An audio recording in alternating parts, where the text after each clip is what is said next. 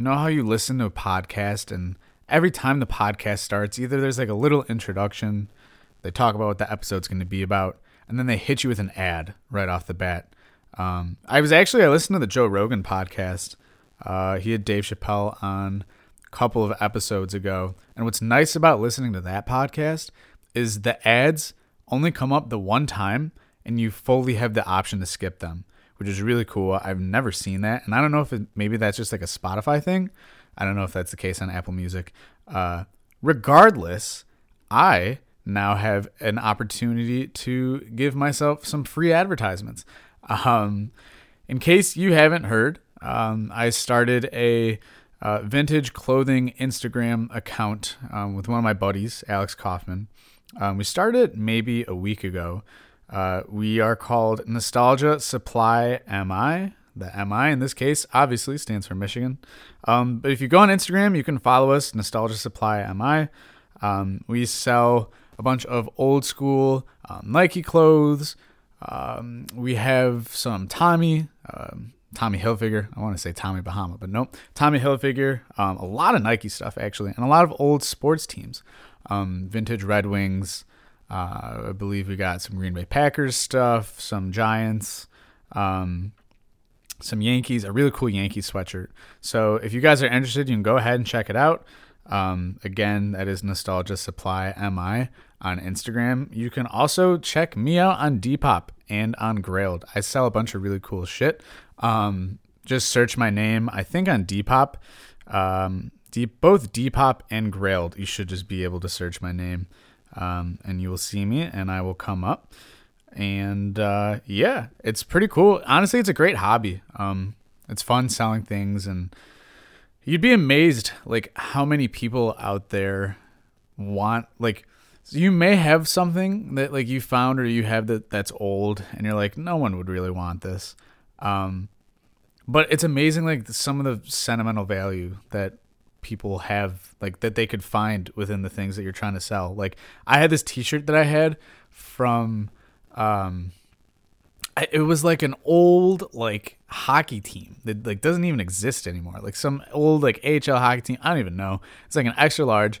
Anyway, I listed it, and within like 3 minutes, this guy had already bought it. And he messaged me saying, "Hey man, like can't believe you had that shirt. Like I used to work for them. I grew up like adoring that team, yada yada, and like have been able to find anything of theirs since."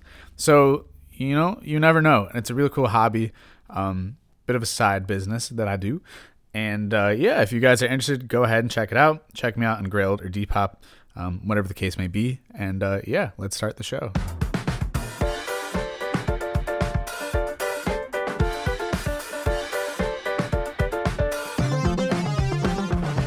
Welcome to Motor City Hardball, presented by Blue Wire Hustle.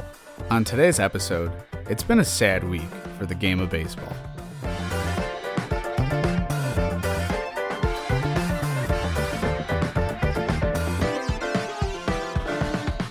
We start today's episode with a little bit of some sad news. The former Detroit Tigers starting pitcher Jordan Zimmermann decided to call it a quits today. Jordan Zimmermann, we signed him to 5 years. I believe it was $110 million. And there was really nothing to be excited about when he was wearing the Old English D. Like, he pitched great for the Washington Nationals. Was he deserving of that 5-year, $110 million? Not in the slightest. Obviously, you can't predict the future. We didn't know just how tough he would be. But Jordan Zimmermann was dominant back when he pitched for the Nationals. And when he was entering his free agent year, that was in 2016. I mean, the Tigers at that point were so close. I mean, you had that World Series appearance in 2012. You had 4 consecutive American League Central championships. I mean, the Tigers were still a very dominant team in 2016, and they obviously believed that, okay, this guy who's going to help us get it to the next level would be Jordan Zimmermann. Unfortunately, that was not the case. Looking at his contract details right now, it's It is insane, and it's hard to look at. In 2016, he made 18 mil. Same with 2017. In 2018, he made 24 million. In 2019, he made 25 million. In 2020, in the shortened season, he made just short of under $10 million. But the thing with Jordan Zimmermann was he was never... I couldn't tell you one game where he was... It was a standout, where he pitched a complete game shutout, had a, 12 or more strikeout game. He wasn't a huge strikeout guy. He had a good fastball when he was with the Nationals. He even had a no-hitter when he was with the Nats. And the year before he came to the Tigers, he had a no-hitter. If you remember, it was like this crazy diving play by Steven Souza Jr. in left field to end the ball game and to save the no-hitter. But for Zimmermann, there was nothing. I don't know. I'm thinking back on it now, and there was literally not a single game where I'm like, wow, he was incredible that game. Or where he had a stretch of outings where it was like, okay, this team can maybe turn things around just because of the way that Zimmermann's been pitching. We've seen that in the past, guys like Matthew Boyd, but that was never the case with Zimmermann, a guy who we gave $100 million plus to, who not only that, not only did we severely overpay him, but the problem with Zimmermann was he went on the injured list like every year. Looking at it now, so this is really cool. I've actually never seen anything like this before. So let's see, 1, 2, 3, 4, 5, 6 times he went on the injured list. His arm, his back, his elbow, his shoulder, his arm, his neck. The first time he went on the injured list, he missed 50 days of the season. How much cash was he paid while he was injured? This is so sweet. I've never seen this. He made $6,720,450 when he was hurt. Obviously, when you sign big contracts, there's clauses and there's things like that. Like, I don't know how it works. I'm the last person to understand how like a contract actually works. But granted, there's definitely some sort of clause in there where it's like, okay, you hurt yourself, you go on the injured list, like you're still going to get paid. It's not like you won't make any of the... You're not going to not see any of the $100+ million that you're making over the next 5 years. But for Zimmermann, he was constantly injured. So he missed, 50 days his first season? No, that was actually in 2020. This is backwards. In 2019, he missed 13 days. He was paid almost $2 million.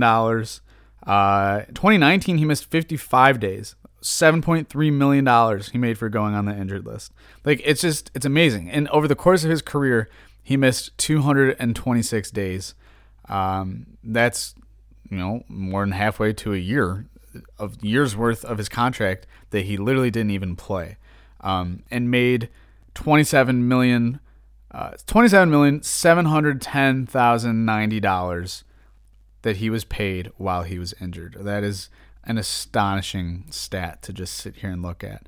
His ERA was never great. He had a 4.87 ERA in 2016, a 6.08 ERA in 2017, 4.52 in 2018, nearly 7 in 2019, and a 7.94 ERA in 2020. Face it, he was not good. He was a bad decision, a regrettable decision. He was the type of situation where you look back on that signing and you say, yeah, you don't want to have another Jordan Zimmermann guy. You don't want to, first off, big name contracts or big time, big deals contracts. That's with pitchers especially. That's a little fishy. But with a guy like Zimmermann, I mean, he had his whole career in the National League with the Nationals. And then he makes his way over to the American League and absolutely shits the bed. So, in a way, it was a good signing because it's used as a lesson learned the hard way, to look back on and be like, look, we can't go back and make another signing, another contract like we did with Jordan Zimmermann. It's just not going to work out. If anything, you give him, a 2-year, $40 million deal. That's plenty of money. Like, you can't sign pitchers, especially, unless you're Garrett Cole. I get it.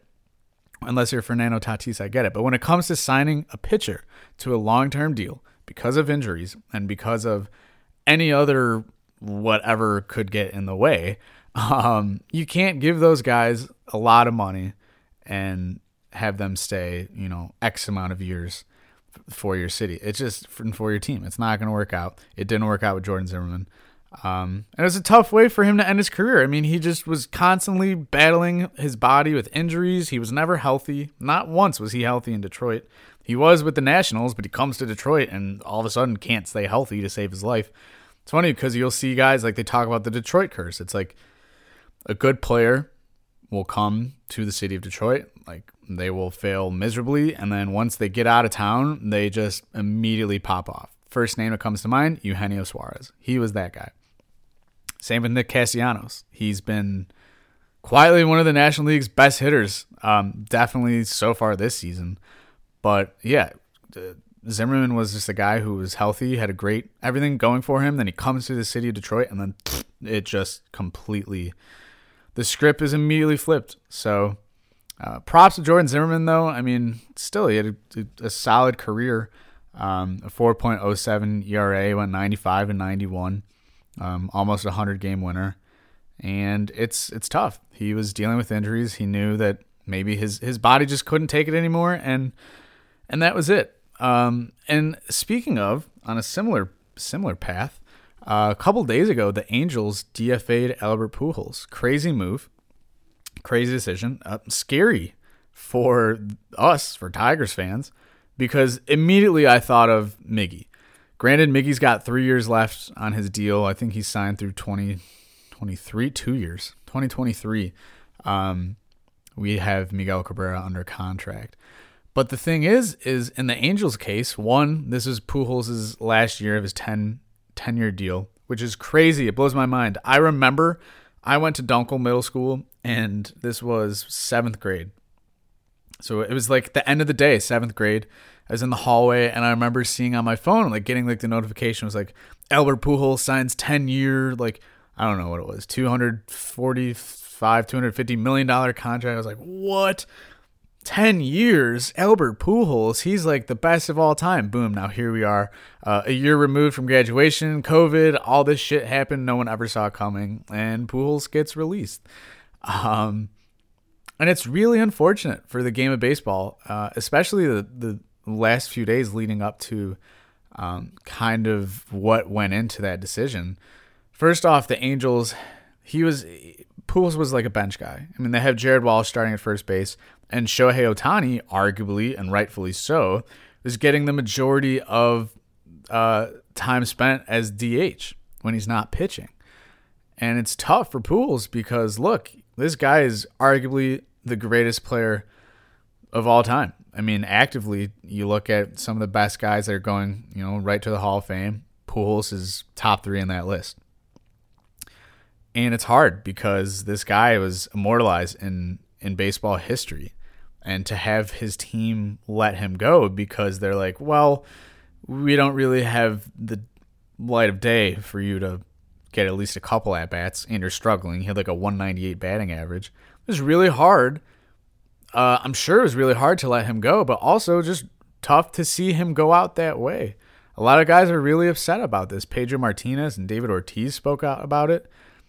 I mean, they're right. They have every right to be upset. And basically, the Angels management came out and were like, yeah, basically in a nice way, they were like, yeah, so we have a bright future, and we like this guy a lot, and Jared Walsh, who's our first baseman. And then we also have Shohei Ohtani, who is just so unique in his own right. Like, I get that. Like, it's great for the game of baseball for Shohei Ohtani. He's great for this sport. So let him play. But they're just in a tough decision, or in a tough situation with Albert Pujols, because 10 years ago, they believed this was the guy for them. Unfortunately, it was never the case. The Angels have gone nowhere since then. I mean, they've been to the playoffs, once, and Mike Trout still doesn't have a hit in the postseason. So nothing good, honestly, nothing good came out of that deal. It was a horrible deal looking back on it. I mean, great for Pujols. Sure, he made his living in L.A. and made a ton of money, had a decent career, but what was it? I mean, they gave Pujols that deal, in his like what age 30 season. How old is Albert Pujols right now? Let's see. He's 41. So he was 31 when they gave him that deal, that contract. And that's how do you give a 31-year-old guy a 10-year deal? At least now in today's game. You can't. The reason why some of these guys are getting these huge deals in terms of money and years in the contract, a Fernando Tatis $300 million deal, a Manny Machado, a Bryce Harper, those guys, they're getting these contracts in their mid-20s when it actually makes sense. When you're like, oh, okay, like halfway through that contract, they will be at the point where Pujols signed his deal, right? If Pujols signed his $10 million, his 10-year, $250+ million contract at age 31, you have a guy like Tatis who halfway through his 14-year deal, halfway, is going to be 31. I mean, that's a huge difference in terms of when you are getting that guy, at what point in their career. So it's hard because you think, is that going to happen to Miggy? Could that happen to Miggy? The Angels basically made their decision because they have Ohtani and Walsh, and it's like, Pujols isn't going to get any at-bats. Look at the future with the Tigers. I mean, we talk about Spencer Torkelson being our third baseman. I don't really see that playing out. I mean, we still have a guy like Isaac Paredes, Jeimer Candelario. What are we going to do with him? Because 2 years is not that far out. And then obviously you have Spencer Torkelson. Like, I believe Torque is going to be at least probably playing the majority of his games at first base. That thing is still weird to me. How they drafted him as a third baseman, but he was always a first baseman, played first base at Arizona State. That's interesting, and that's a story for another day. But anyway, I just don't really see how, and especially if Cabrera's this decline, this keeps happening. Because the trends are there. They're equal. Between Miggy and Pujols, two of the best hitters of all time. Miggy, looking for 500 homers and 3,000 hits. He's so close, but at the rate this is going, he's going to need to be in the league for another 8 years to get 3,000 hits. 4 years till he gets 500 home run plateau. And obviously being super critical, but like, hey, this team, as of late, I mean, up until a few days ago, Cabrera was hitless in 27 at-bats. Feels great for him, though. I'm sure him getting that base hit felt like the world was just lifted off his shoulders. And I felt so happy when I saw that. And you could tell that Miggy at first base was just thrilled. Because who wouldn't? But at this rate, with how things are looking and just his injury history and the ability to play, not be DH and just go out and play first base every day, is so slim. And obviously his chances of achieving those numbers, those historic numbers, the 500 home runs and 3,000 hits, at this rate, who knows how long it's going to take. And I would hate to think that Miguel Cabrera goes out the way that Albert Pujols does. I mean, Pujols, there's talks about how he said he wanted to be, he was unsure if he was going to retire at the end of the season. He still wants to play. He's still on the market currently. They're looking at where he could possibly go. Who knows? I'd love to see him go back to St. Louis. But at the same time, tough. You have Paul Goldschmidt starting at first base. How often is Pujols going to play? For Pujols to go back and reunite with St. Louis. I just don't know. I don't know where he's going to end up, but with Miggy's case, I would assume that, when he when he's at the end of his career, his contract in Detroit, I think that's it. I think he retires at the end of the 2022 season. He's going to be 41, and I mean, who's gonna sign him? This Albert Pujols move is going to be looked at, looked back on in the near future, especially with Miggy. I mean, literally. So I don't know. I hope that Miggy stays around. I think he will. He's the face of this franchise. He has been. Albert Pujols wasn't necessarily the face of the Angels, even before Mike Trout. he was, I mean, he was the face, but like, yeah, then Trout comes along and sure, boom, he's the face of Major League Baseball. Not just the face of the Angels. He's the face of baseball.